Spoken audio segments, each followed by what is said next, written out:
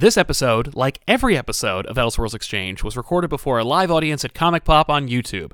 Join in the conversation by subscribing to youtube.com/comicpop or by following Comic Pop Returns, also on YouTube. That's right, there's 2 channels now. All right, let's get this show on the road. Hey everybody, welcome to the Elseworlds Exchange. I'm Sal, and I'm joined today by the incomparable Todd McFarlane. Todd, thanks so much for being here, man.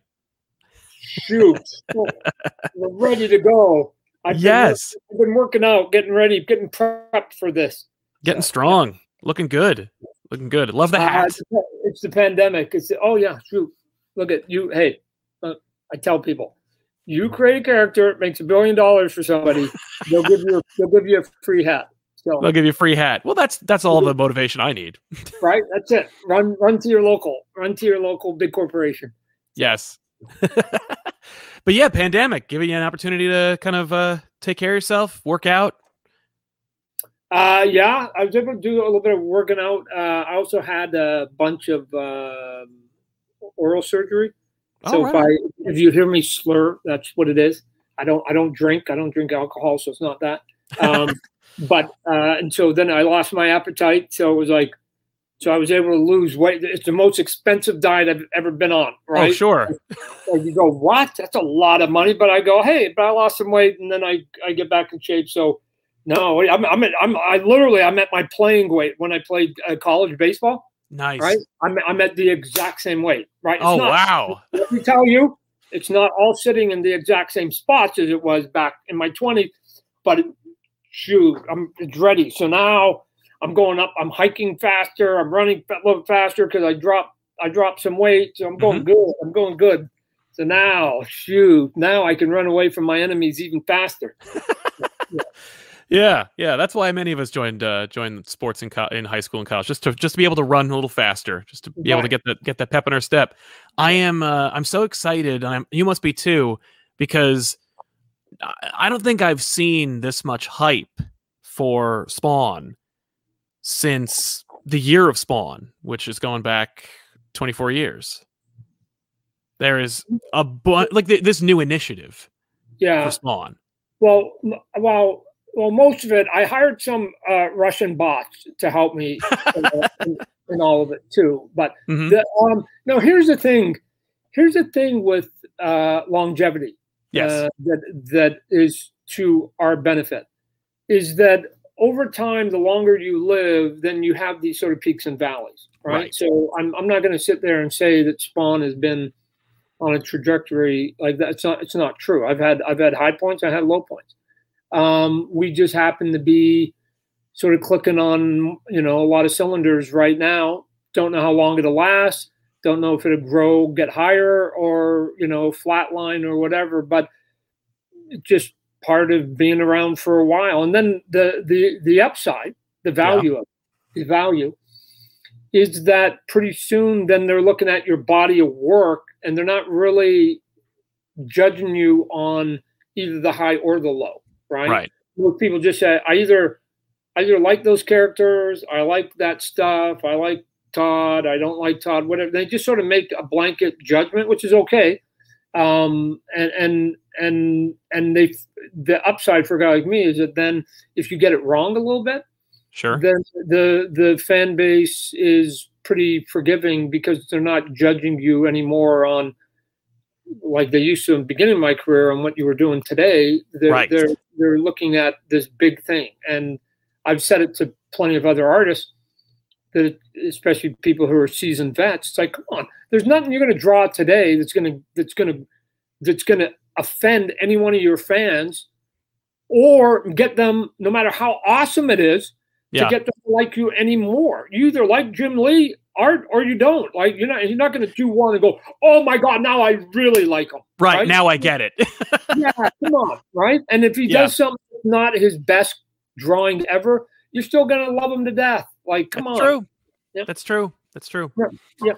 Now, what was the motivator for you to do this Spawn's universe plan? And would you mind?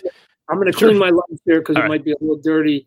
So I want to see if I look any more. Holy shit! I made it worse. Okay. It's looking good. Hey, look at if you go, I'm gonna give everybody a little bit of a homework task or something like that. Besides, I've been thinking about this literally since day one at Image. Like even if you go back as far as by coincidence, I just came across it. The cover to Spawn 220. And the cover to Spawn 220, for some of you that are listening right now, you can listen and Google at the same time. Was me doing a spoof of my characters in the look of the Youngblood #1 comic book, right? Yes. And in that cover is Spawn, and there's Redeemer, there's She-Spawn, and there's Gunslinger, and there's I think Omega Spawn's in there, and I'm trying to. I think a Mandarin Spawn was in there. So even 100 issues ago, because I just handed issue 319 to the printer, like all those characters have been there, and over the course of 300 issues, if you do 300 issues of any story, right, it's going to get filled with characters. Some popular, some not, but it's going to keep getting filled and filled because you keep adding and adding and adding and adding and adding. And pretty soon you get to the point where you just go, some of these are kind of cool. Right. And I've been, I've always wanted to sort of do a shared universe, but I thought we would do it with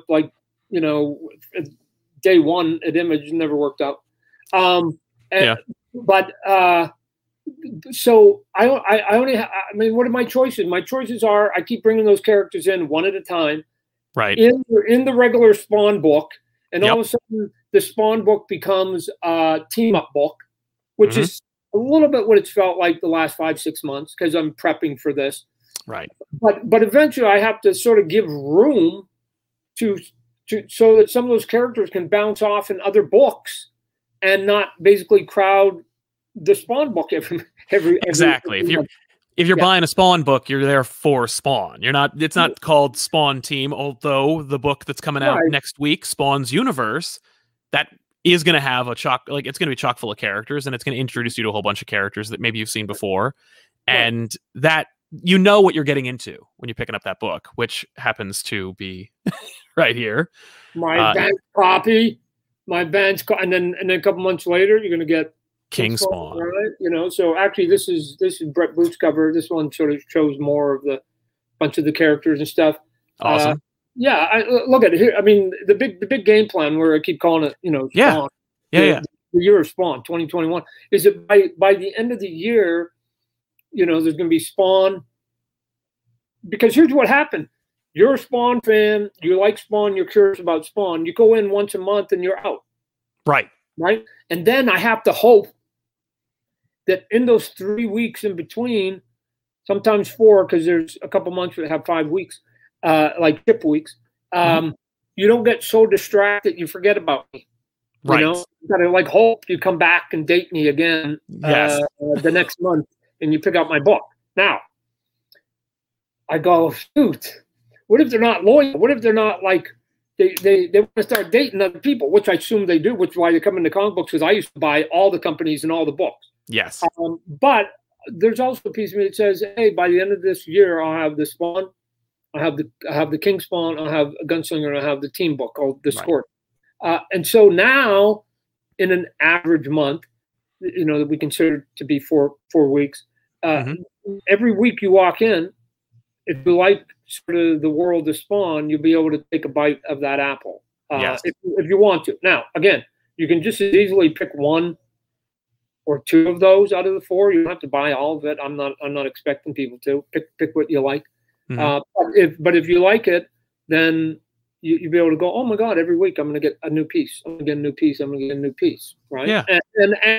And all for $2.99. Right. Cheapest price on the block. Yeah. I'm going to keep the price down because I can. Right. I'm not a big conglomerate. I don't have to maximize profits. I can just be reasonable. So. Yep. Yeah. So it's all of that. It's all of that finally coming to a head. And then when I got close to 300, I got, here's a perfect opportunity to sort of set it in motion. Right.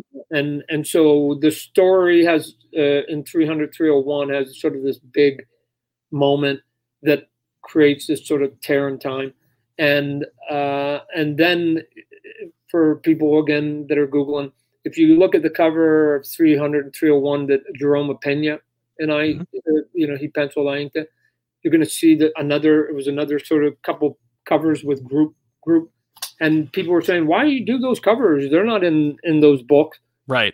And the answer was, well, just wait and see. Right. And so the seeds were starting to be focused at that point that I go, I'm going to do this. Yeah. And this is why I put those covers out, to just go, the vent of 300 is basically the pebble, the catalyst that's now going to lead to an official, oh, there it is, right there. Yeah. I think that was 301. Yeah, 301. It looks like there's 5 or 6 or 7 characters there. Right. And then he also did another one for 300. It was like they were charging to the left.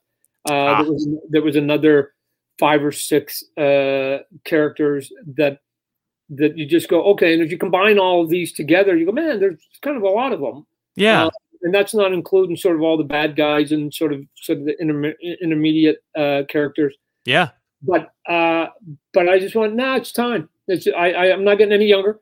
And if I'm going to do it, then now's the time to do it. Especially, I knew we had some momentum, or at least we were going to have momentum coming out of 300, 301. Yes. So it's like, if I'm going to do it, let's do it while we've got some momentum.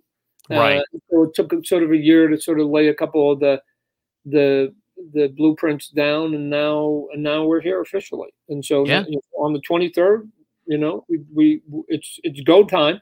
Yes. And hopefully we'll archive this interview and we'll come back, you and I, 5 years from now, 10 years from now, and hopefully we'll both be a little surprised at what it led to.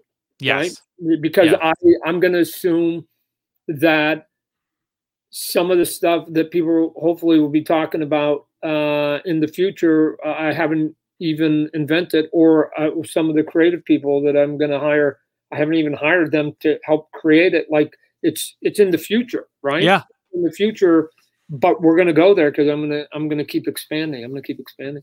Yeah. Well, that's the stepping stone, right? That's where you have no idea where the next step's going to go. But right now, right. It's the fun part of it. Yeah. Now you have led the Spawn title yourself, by and large, not including very, very small examples like when you had Alan Moore, Frank Miller, etc., like pop in and do their thing. But you've steered the boat. Oh yeah, no. I've been the wizard behind the curtain the whole time. Yeah, exactly. Now, are you still going to dictate the direction of all those titles? Not dictate. I don't. I don't think that would be a fun excursion. It's certainly not a fun. Yeah, it's not a fun description, but yeah, no. When I'm hiring people, whether it's the artists or the writers, Sean Lewis is the first sort of writer to come on board and help me. Yeah, he's gonna be writing the King Spawn book, and the reason I go, I'll and then Alex Cott came on and is doing a little bit of the gunslinger stuff with the artist named Kevin Keane. But I said, I'll write 2 of the 4, and we'll go from there. We'll see. Eventually, ideally, I'm not writing any of them. I've just got 4, people on all the books that are just way smarter. Not that I'm smart, but it'd mostly be because I'm busy with other stuff. Hopefully, with making a Spawn movie. And so I'll have to sort of hand it off to people, whatever else. So I wanted to give Sean one of the Spawn books just to have somebody else give a perspective of Spawn that isn't me. Mm-hmm. And so what my role is for a guy like Sean is to either, and it would be the same with any writer, is to say, here, let me just verbal vomit sort of what the Spawn world is in my head, and what all the components kind of mean and how they're connected. Some of them are kind of fully formed, and some of them are very loosely formed, and they just got threads dangling. And what happens if you pull one of those threads? I don't know what the answer is. I never written it. Pull it. Do whatever you want to do. Don't repeat what I've done, because I'll get mad really fast. Because if you're going to just do bad Todd, I'll do Todd, right? Yeah, you might as well. Yeah, no, that's actually, of all the things, it's the thing that agitates me the most, when people just give me Todd Light. Right. And I'm like, if I want Todd Light, I'll do it myself. Yeah. Right. I want artists that don't draw like me. I want writers that don't write like me. I want to read stories and look at visuals that I am jealous of, that I go, oh my God, I've been doing it for 30 years and I never thought of that. Right. Those would be awesome. And then layered with that is, I know more about the mythology than anybody else. So when you're giving me these ideas, I can tell you whether you're breaking any rules. Right. So for me, it's I'm not here to say you can't have that cool story. Yeah. What I'm saying, though, is that you want person A and person B to get married. I think it's a cool idea and it's a great pitch. I'm just here to tell you, you probably don't know this, but one of those people is already married. Right.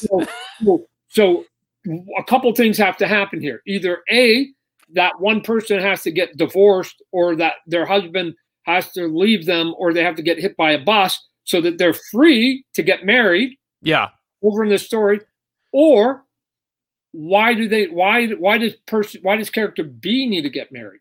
And then let me ask you a question. Okay, now that you said that, does it have to be to character A?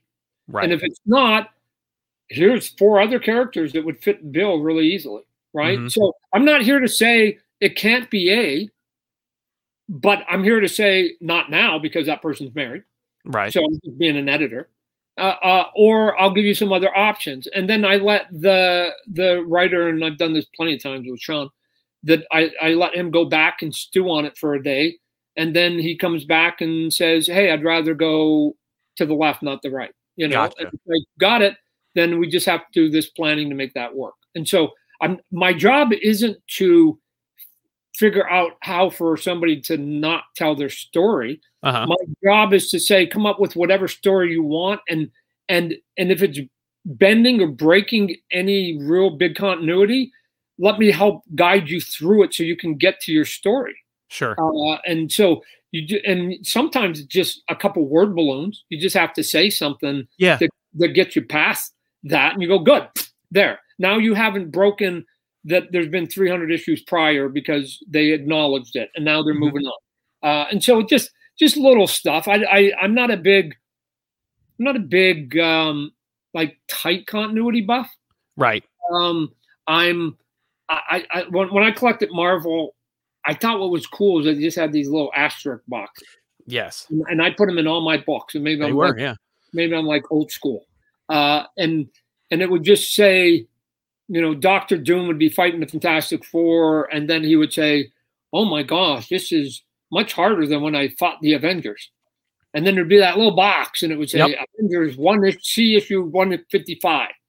Yeah. And then sometimes I would, and sometimes I wouldn't. Sometimes I have to, you know, because 155, that's 3 years old, right? There wasn't such a thing as internet when I was collecting. And so I'd go and, you know, and somehow I'd find 155 2 years later and go, oh my God, Dr. Doom was in it. Yeah. Right? And so to me, it was just that loose. You know, I just needed a couple of winks in a couple of the books to say that it's possible that all of these characters at some point could collide somewhere.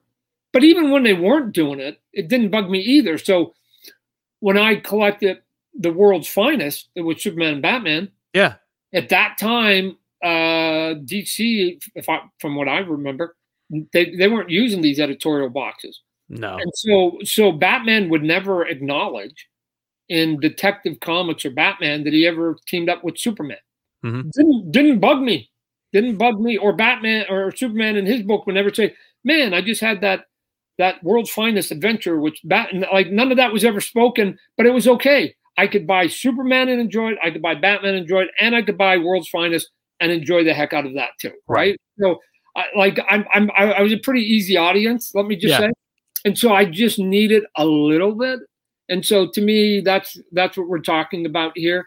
Especially as time goes by, to spread the influence of Spawn and the Spawn type characters will diminish over time. So that it will be more. I'm gonna have to come up with another name because I don't want it to be called Spawn's Universe forever. Okay. I think that's limiting. Right. It needs to be something bigger and more massive than that. If I don't own Image, otherwise I call it the Image Universe. But right. So, I don't think Todd's Universe is quite appropriate. So I'll figure it out. But Spawn is at the core of it at the beginning, and he's going to matter in a significant way. And so for now, there's where we're at. But I'm hoping that in 5-10 years, that he just the Spawn mythology is just one of the corners of this grand story with all these characters running around. Exactly, because I think you hit on something that the current comic book reader is also kind of in, which is that they like the continuity, but they don't want to be chained to it. They don't want to be beholden to having to read 360 issues of something, but they do like that if they want to, there is some kind of like reward for having read it all. Yeah. And I think you see that done right in some of the superhero movies or other TV shows. Yeah. That if you're a fan of those movies prior to the movie because you were part of the original source material, that from time to time there are these Easter eggs. Yes. Or somebody says something that the person next to you didn't get, and you turn to them and you sort of smile because you're like, that was for me. That was right. So again, we'll have some of that, but I don't ever want somebody to feel like they've missed something significant because they weren't buying everything. Right. I don't think that's fair. Although again, with 4 books, it's not an undue burden, but again, maybe someday if we're up to 20 books, then it can't be because I don't think you're being fair. That's why I was never a fan. It's weird. I was never a fan of those company-wide event comic book crossovers. Yeah. I was never a fan of those because for one easy reason, I didn't have the money. Right. And so as a young comic collector, I had to pick and choose. And then I felt, although it was cool and I got the concept of it, I felt a little frustrated, I guess was the word, that I felt like I still missed something because I didn't have all of it. Right. Yeah. It was like somebody giving me 1,000-piece puzzle but I could only dabble with 750 of them. And those pieces were great, but I knew I was still missing something that was in there. Yeah. And so I probably be a long time before I even contemplate any of that stuff. Cause I like I said, a lot of decisions I make are based on 16-year-old Todd and how much money he had in his pocket. And I couldn't keep up with it. So I just assume everybody was like I was, that their pocketbook is finite, which is why all the books other than issue number 1s are going to be $2.99. Right. Yeah. Nobody else doing $2.99 books. No, so that's true. I'm going, I'll do it. We're going to put thicker covers on the $2.99 books too. So they stay in better shape and you don't get them bent in case you want to go and grade them or keep them in good condition. So nice. I don't know. I mean, I make a good living. I'm okay. My car and house are paid for. Like, I don't know. I don't know what I need. I don't know what I need the rest for. So I'd rather make less money and give value to the customer and the fans, because my silly Canadian brain says that if you treat people fairly and don't try to gouge them, then they'll sense that you're being fair-minded and they'll support you. Not all the time. I mean, nobody's probably not that many people been around all 300 issues, but they'll come and go and they'll go, hey, you know what? Todd was always sort of fair when he was putting out his product. Wasn't trying to sell me a T-shirt and a hat and a button every week, and wasn't trying to do this and that and whatever else you can do. And part of it is because I've had the luxury of some success that I can afford to just not do that, right? I mean, right. It's anti-capitalism at times, but I think my argument is I don't think it is, because I think in the long run I'll retain more fans for a longer period of time, and I'll eventually make up whatever it is you think I'm not grabbing right now, because you can make a hit, you can right cash right now. Yeah. So yeah, certainly if you compare the approach that you're doing with Spawn's Universe and the 4 titles, $2.99, with distinguished other competition, there seems to be this desire, this need, this like urgency about got to make the most bang for my buck right now, because you never know when the next buck will come.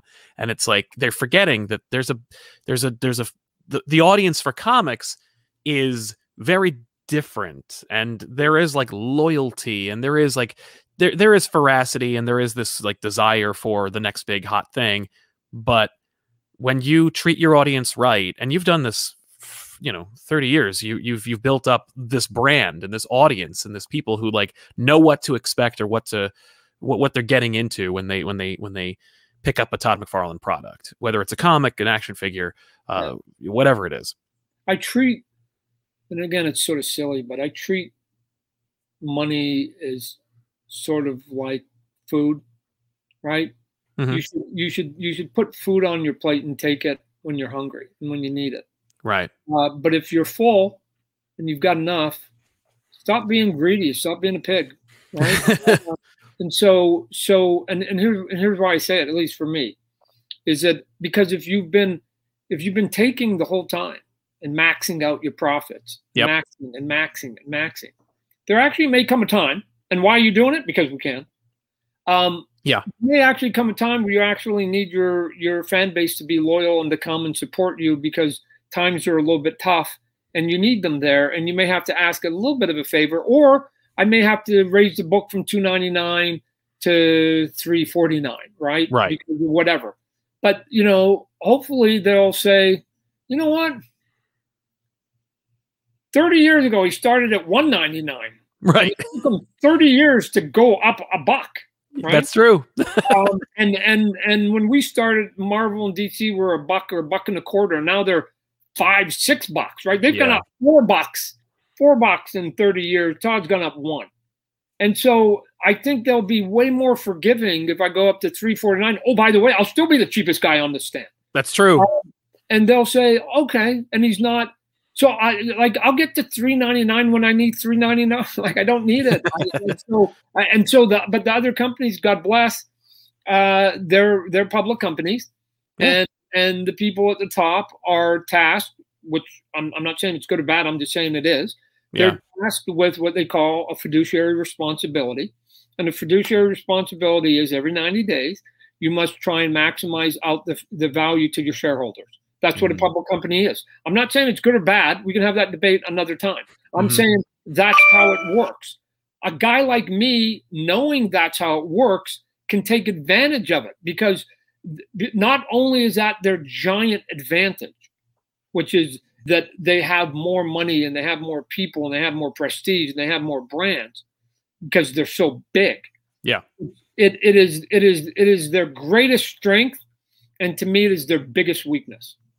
And because they're so big, they innovate a little bit less. They decision make a little bit slower. If they're going to try and even get angry at you, it takes a long time for them to even turn and even see you out of the corner of their eye. And so I can take advantage of it. So my sort of business moves, and guys like Robert Kirkman and that have done a lot of the same, is that you don't go straight at them. You don't go straight at the giant. You're never going to take down the giant. What am I going to do? I'm going to tackle that guy? I'm never going to tackle that guy. Either I'm going at him, he's going to crush me, or he's coming at me. I'm never tackling him. So what you try to do is you try to skirt around his legs or between the legs, and you find the empty space that that the giants will never go to, because the business is too small, because they just think that it's not age appropriate. The material's like too scary for whatever their decisions are. And again, remember, these are companies making $1 billion. I was making $1 billion, I'd probably protect it too, right? Yeah. So this is why I'm not going to say anything overly bad, because like they're making $1 billion, right? They're doing something right. My crazy, they're doing something right. My crazy says, yeah, but if you tried these other things, you might make $2 billion, right? So again, they're so busy trying to keep status quo. Yes. To protect the billion, that sometimes they leave opportunities where, to me, I think there's opportunities there was another billion over and so other people are going to come in and fill it, not all of it, but it may take 100 companies to basically fill that space, but then we'll come in and we'll fill it. So it's what I did with toys. It's what we did with Image. Yeah. You know, even if you look at the books that we do at Image, they're fairly eclectic. They don't necessarily fall into sort of obviously, for sure, classic superhero bent comic book. Vast majority of them. I'm sort of a little bit of a dinosaur Image with what I do, but that's okay. You just you find your cracks and you squirt through it, right? Which again, that you lose a little bit of weight during the pandemic also makes it easier to. It's easier to squeeze through, yeah. Yeah, but you've always made these really innovative decisions. Like there's a savviness to Todd McFarlane that a lot of people that like you don't really embrace. You just kind of like, I'm I just love comics and I love toys. But there's a method to your madness where at this advanced age, I would agree with that.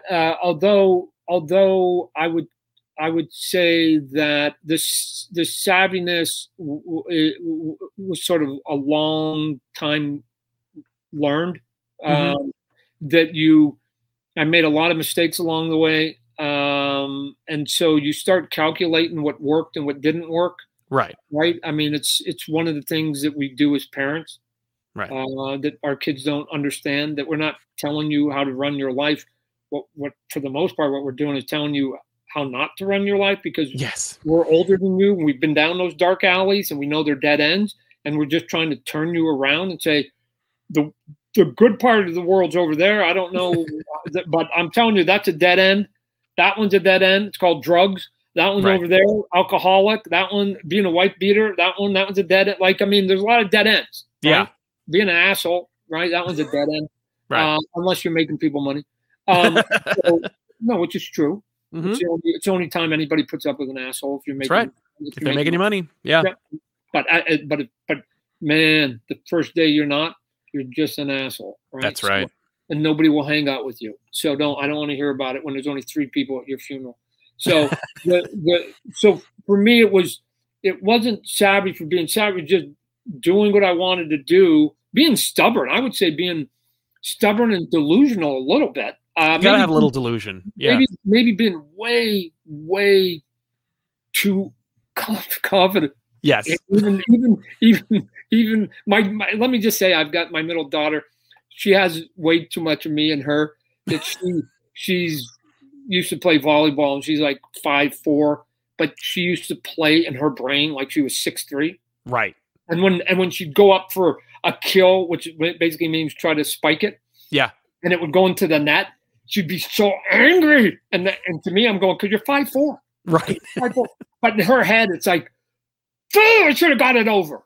Yeah. Because in her mind, she accepted nothing less.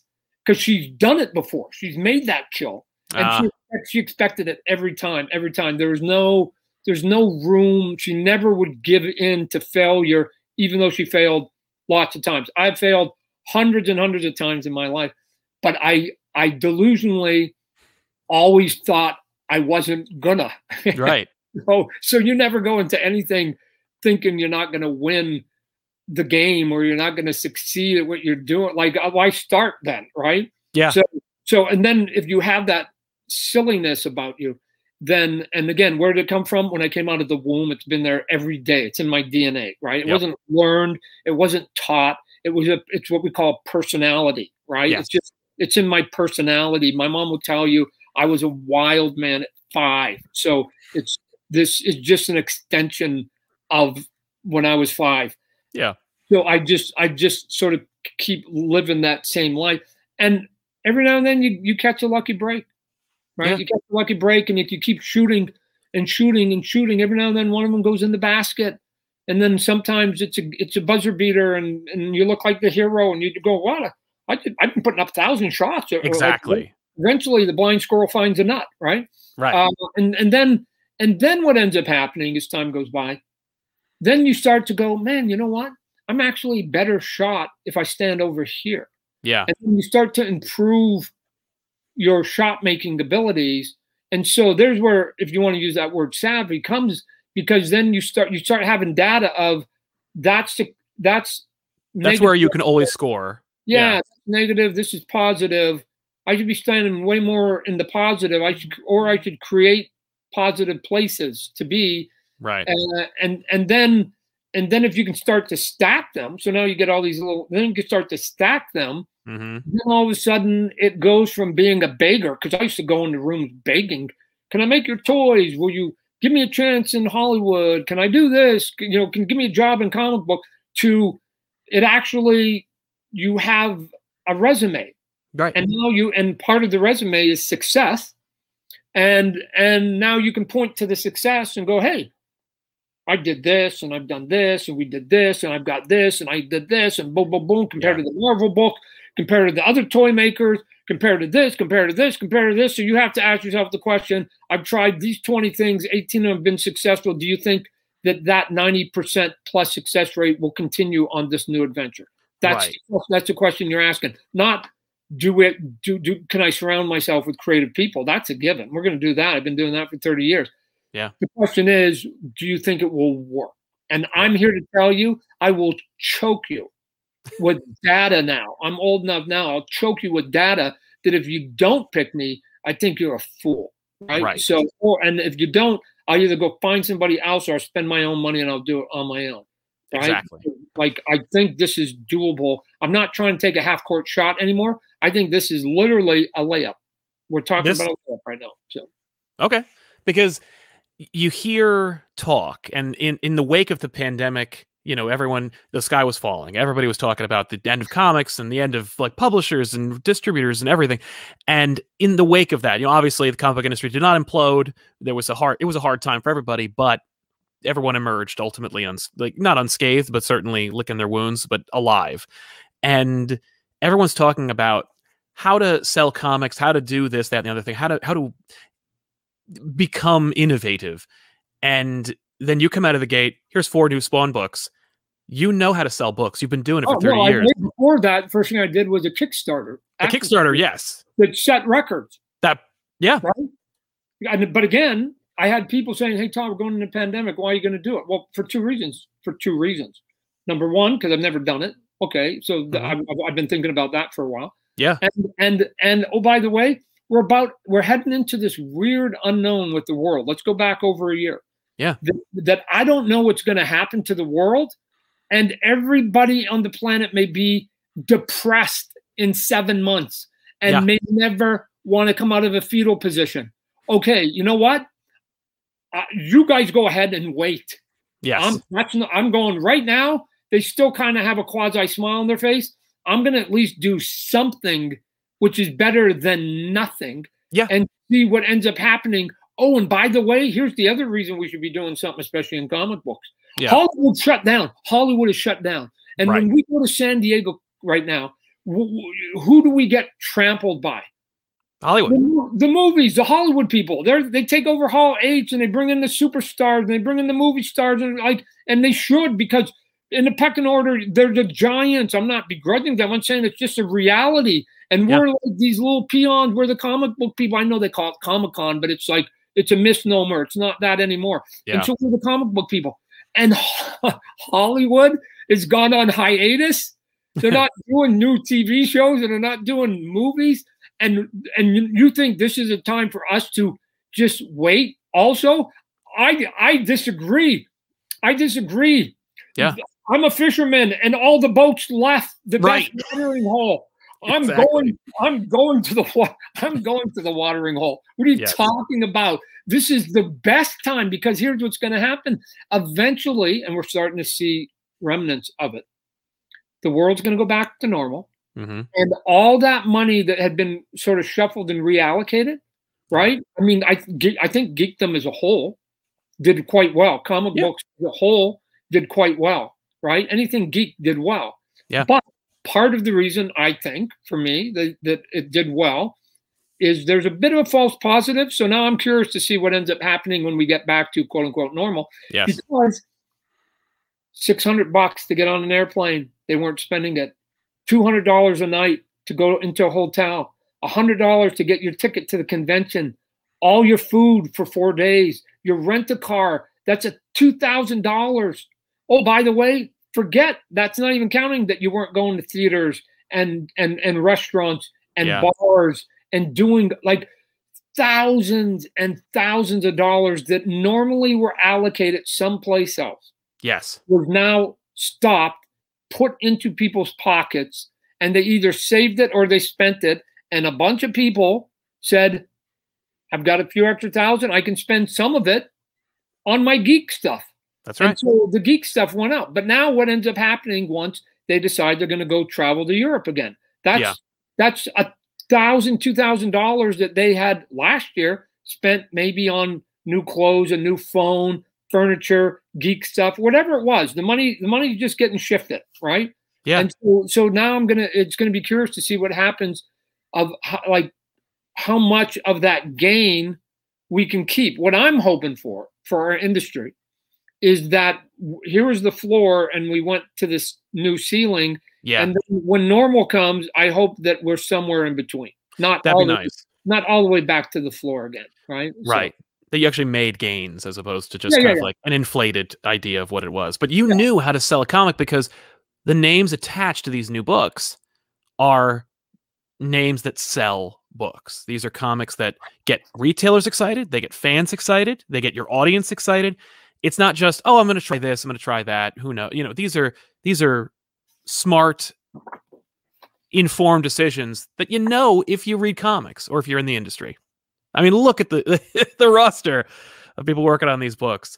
I mean, just getting Jim Cheung to draw any Spawn related item, and I've seen some of the pages, and they look really exciting. Oh, dude, look at here's all you need to know about Jim Cheung. Page 1. There's no spoiler. I think I've showed this page before. There's a close up of Cog, right? Yes. This is an old man with a beard, and that's cool. Yeah. And when you can make an old man in a trench coat and a hat with a beard, basically a homeless guy, look cool. Yeah. Shoot. Just wait till you get to the good stuff. Now, to the actual, right. Now, you know, EFCO, who did the colors on it. Yeah. You know, adds these brilliant colors that just basically help paint the picture on it. But all of a sudden I go, man, if they can make that look good, woo, wait till he gets to 2 or 3 things that are like, go. Right? Yeah. Go. And it was interesting because he was getting a little bit behind and I was getting to the climax and I was going to have to pull the climax from him. Right. And I go, man, you need to I got to pull it. And he's like, no, I've been thinking about that climax for this whole time. And I'm like, well, Jim, I need those pages. We're going to have to go to, man. Poof, he got those pages out, and not only did he get the pages out, but they were brilliant. I thought he was just going to, sort of rush them out. I can tell when people are rushing. Yeah. I thought he was going to rush them out, and then so he could get to it. And it was like, oh my gosh, yeah, I think he actually did even more lines, right? Yeah. I'm like, oh my gosh. And then he's like, can I still do that last double page spread? And I'm like, yeah, sure, please. and then he sent it to me. And it was super cool, right? That's great. I hope everybody reacts to his sort of climax of his big story, the way I did when I first saw it. Because I'm like, that's it, dude. That's you. This is what we talked about the very first time you and I got on the phone. This is the moment, and now we get to finally see it in full color. It's awesome, and hopefully the fans will enjoy it as much as you and I got excited about it. Yeah, and that comes out Wednesday, this upcoming Wednesday. Yeah. So that's Spawn's Universe. You teased a little bit of King Spawn. That comes out in August, 11th of August. King Spawn. August, right? Yeah. So, yeah. And then Gunslinger comes out. Like if you go to the last 2 pages of the Spawn's Universe, I got it all spelled out for you in case. Oh, great. I kept it very simple, like on the blackboard. There it is. Don't worry about it. That's great. Basically, the simple one is there's going to be a new book every other month until December. So it'll be June is this book, Spawn's Universe, and then 2 months later, King Spawn. 2 months later, Gunslinger. 2 months later, The Scorch. Right. Cool. And then we actually have some other stuff lined up already for 2022, but we'll get to that when we get closer. Right. We're already like, let's enjoy the moment. Let's be excited about what's coming like in the next month. Right. Yeah, it's interesting because, like I said, I've been living with it for so long. I got my copies. Like I'm like, right, you've read it already. That's yesterday's news, right? So and I still have to go. Wow, we're still a week before the public sees it. Yeah, and then they can sort of give their comments on it. I didn't want to, going back to the 16-year-old Todd only had limited funds in his pocket. Yeah, I didn't want to do them like 4 months in a row because I just thought that would be too much too fast. Because you know I'm gonna they're all the number ones are gonna be an elevated price on it. I mean, you get elevated page counts too, right? I mean, this one is big, if not bigger than issue 300 at $2 cheaper, right? Nice. So if you like 300, this is basically 300, same format, same thickness, same paper, at $2 cheaper, right? Wow. So it might even be more artwork in there. That to me, again, one of the reasons that I hope I can maybe get people to be curious is that I just give them a lot of value and hopefully some quality that they like. Yes. That they'll go, wow, that was worth my money. And it's like, you know what, maybe I'll buy the next few issues, see if they can keep it up. Yeah. By the way, it's only $2.99, so I can keep it going there. I don't know. Like I said, it just make it easy. This book normally would be $7.99 to $9.99 if it was coming out, any other company.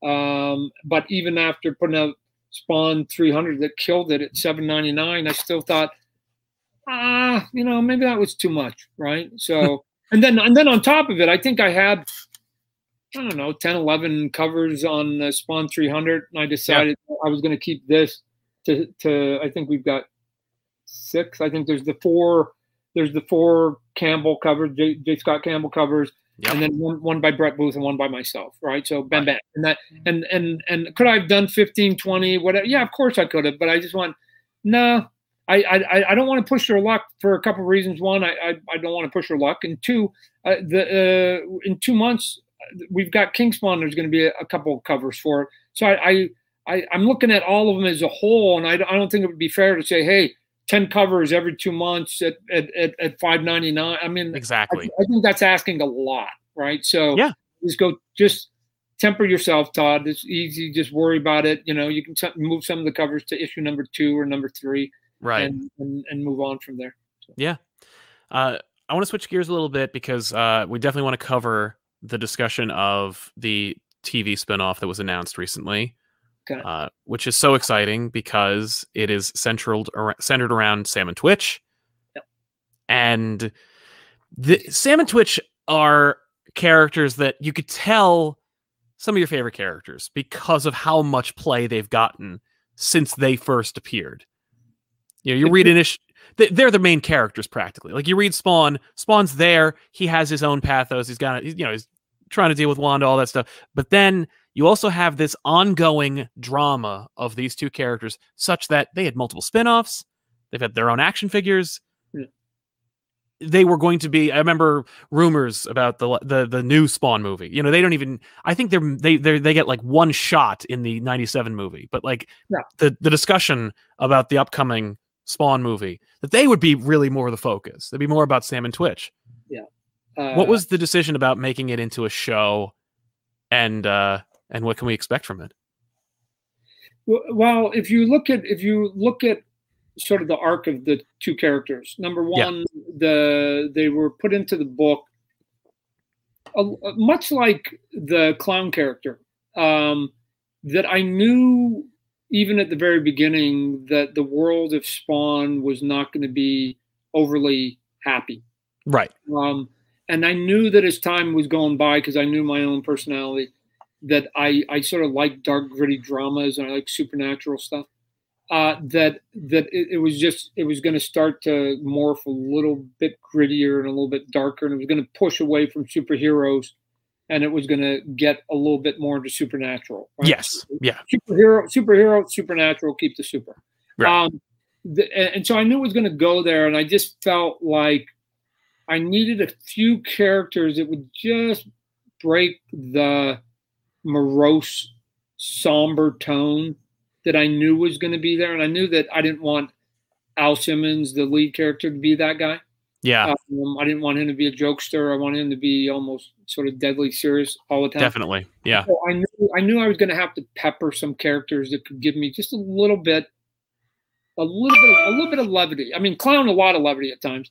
Sure. But these two characters, a little bit of levity, even though they're cops and they're going to be dealing with some pretty sort of severe stuff.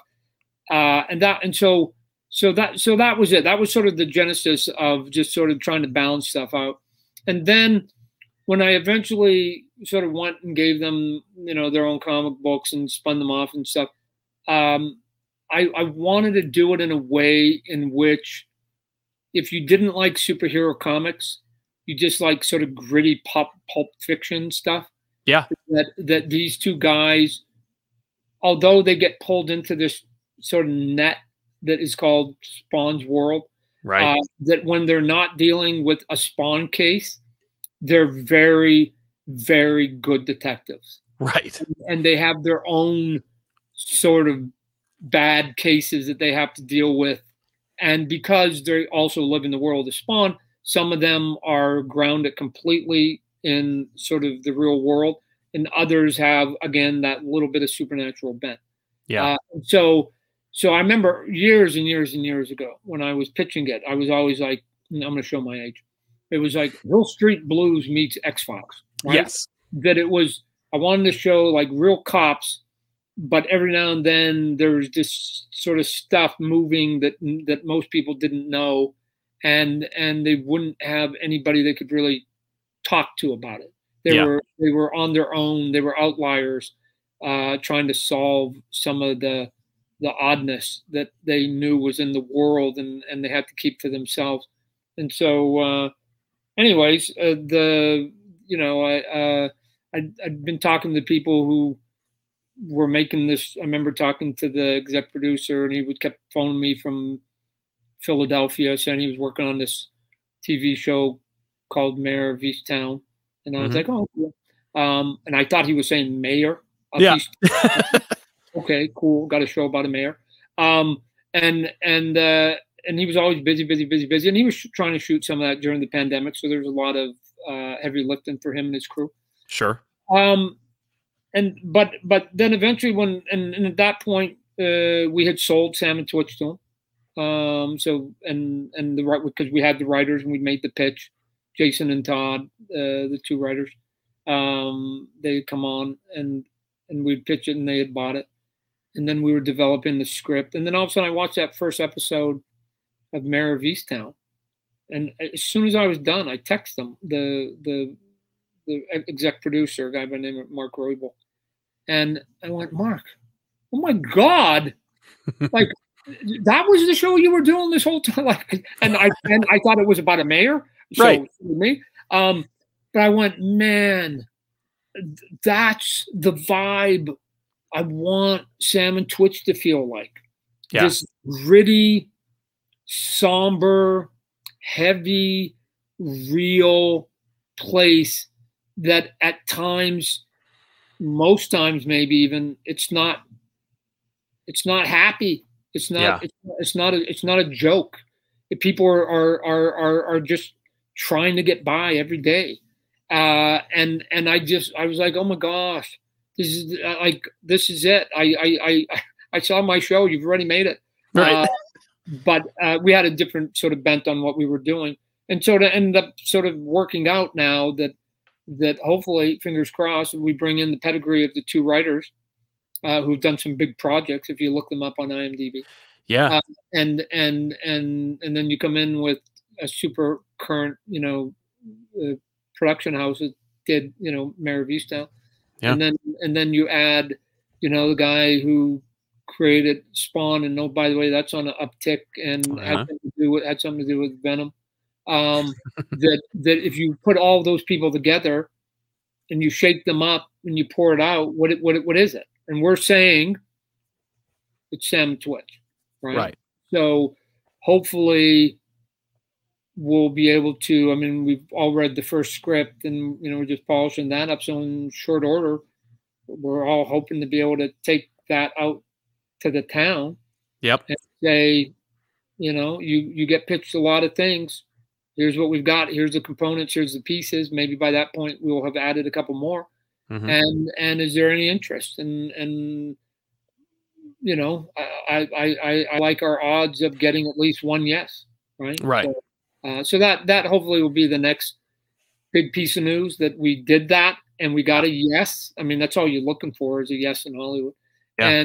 And that we'll be able to say, hey, here's who said yes, and maybe they'll even pencil a pre-production date that we can sort of say, hey, we're going to start making this thing starting this time, and hopefully we'll be on air at this time. So but that's it. It should just be, we put a team together, we're here, we're developing it, and the next one should be, oh, and by the way, the city bought it and we're going.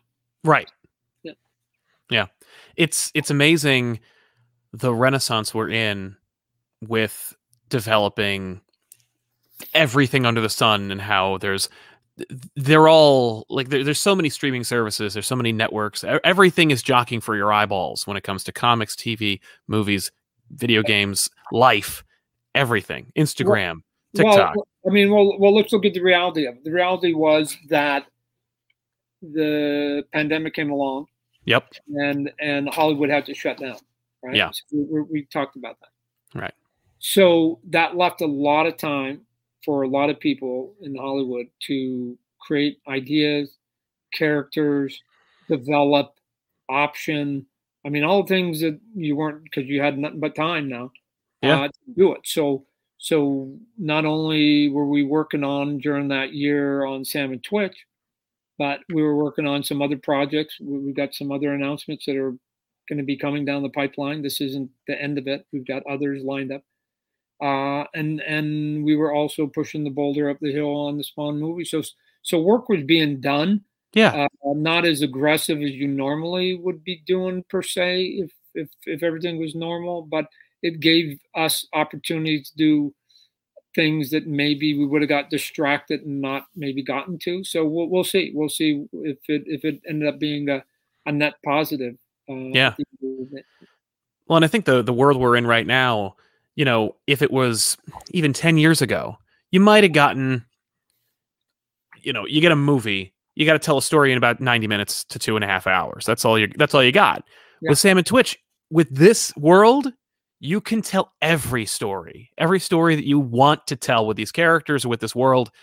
You have the luxury of going, well, the movie in my head is like 7 or 8 hours long.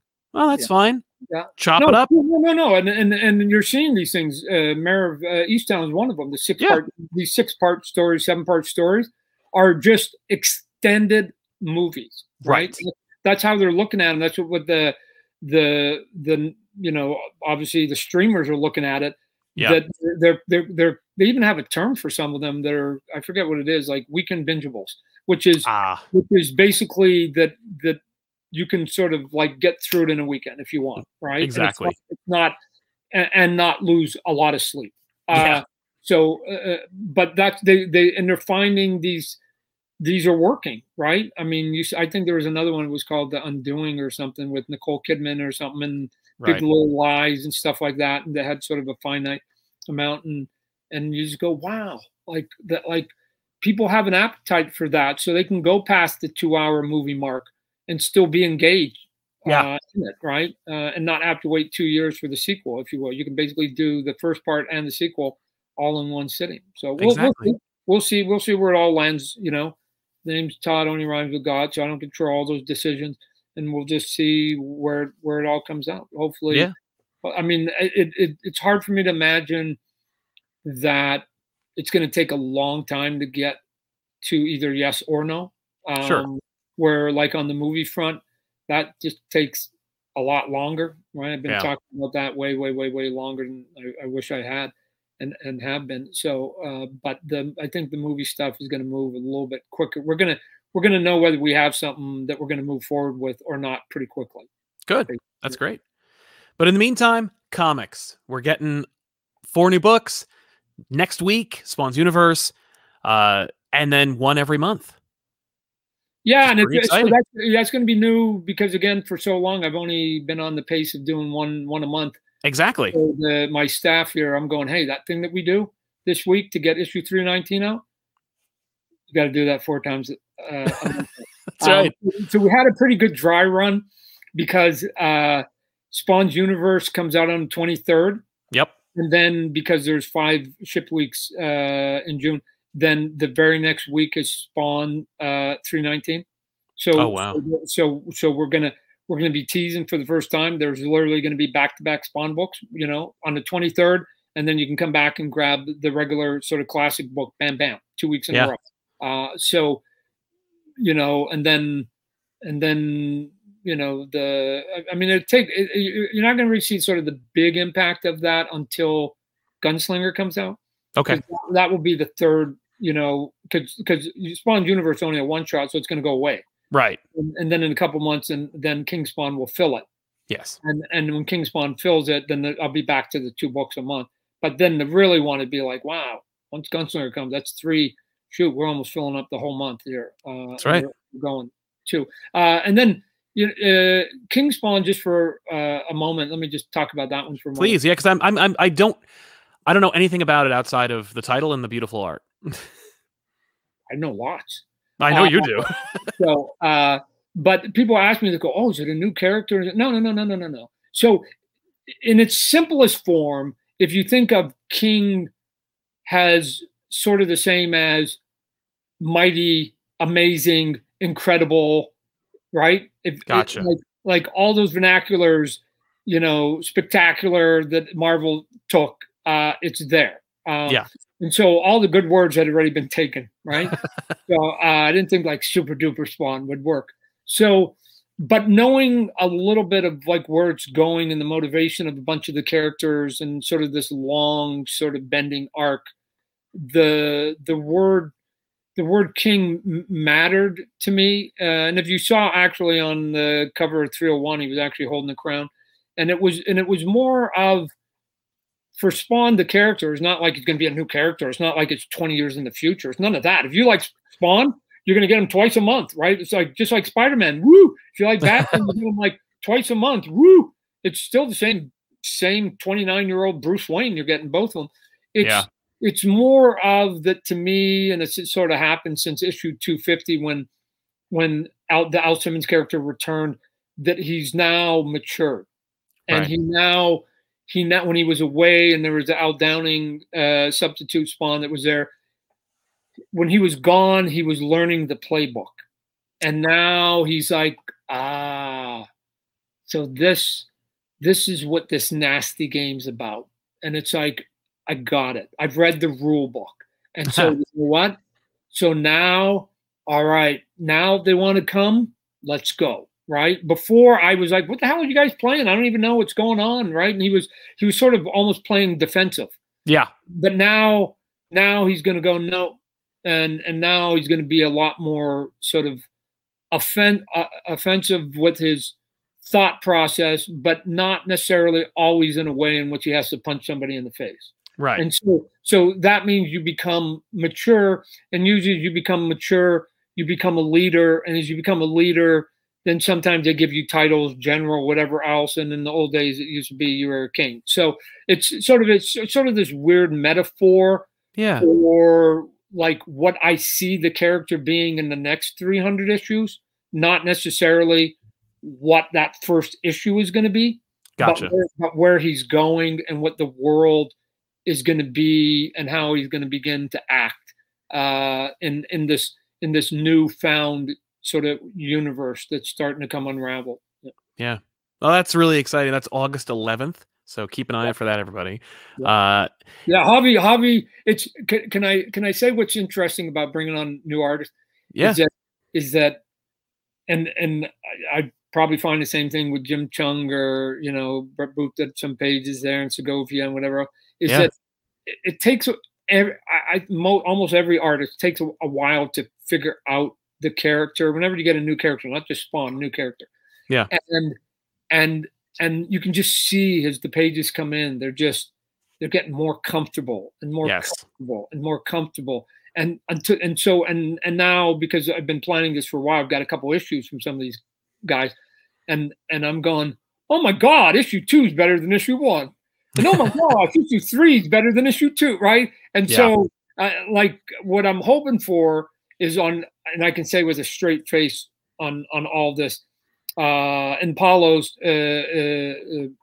Sequoia is doing the Scorch book, and his pages are again getting better and better and better. That if you whatever you like in issue number 1, I'm telling you, they're getting better. The visuals are cooler, and they're getting more relaxed on how to draw the mood and the world.